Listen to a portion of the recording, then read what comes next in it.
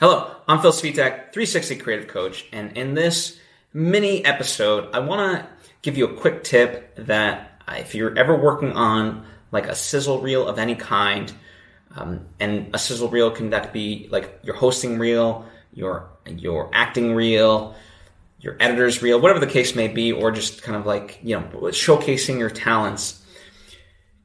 I would encourage you that after you come up with a rough skeleton for your sizzle, that you obviously want to pull all the clips that you're going to need according to that. But then what I would encourage you to also do is, you think you might just need 10 clips, download 50. Download, even beyond what you think, as long as like whatever clips that you're gathering are in the vein of, what's written.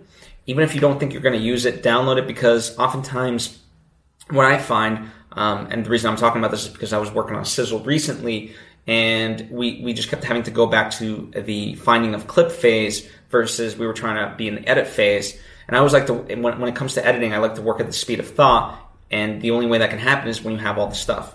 And that doesn't mean that even when you download, well, the point being that over download and gather way too much more than you think you need, because I promise you, you're going to need a lot more of it than you think. So if you think that, again, you just need 10 clips, download 50.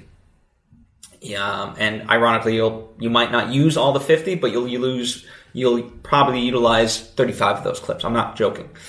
So, that would be a big thing. And that way, when it comes to the edit phase, you really can work at the speed of thought, because you're not having to pull the clips and you're not having to start and stop momentum. You can just access the clips with ease. So that's my suggestion to you if you're ever working on a sizzle.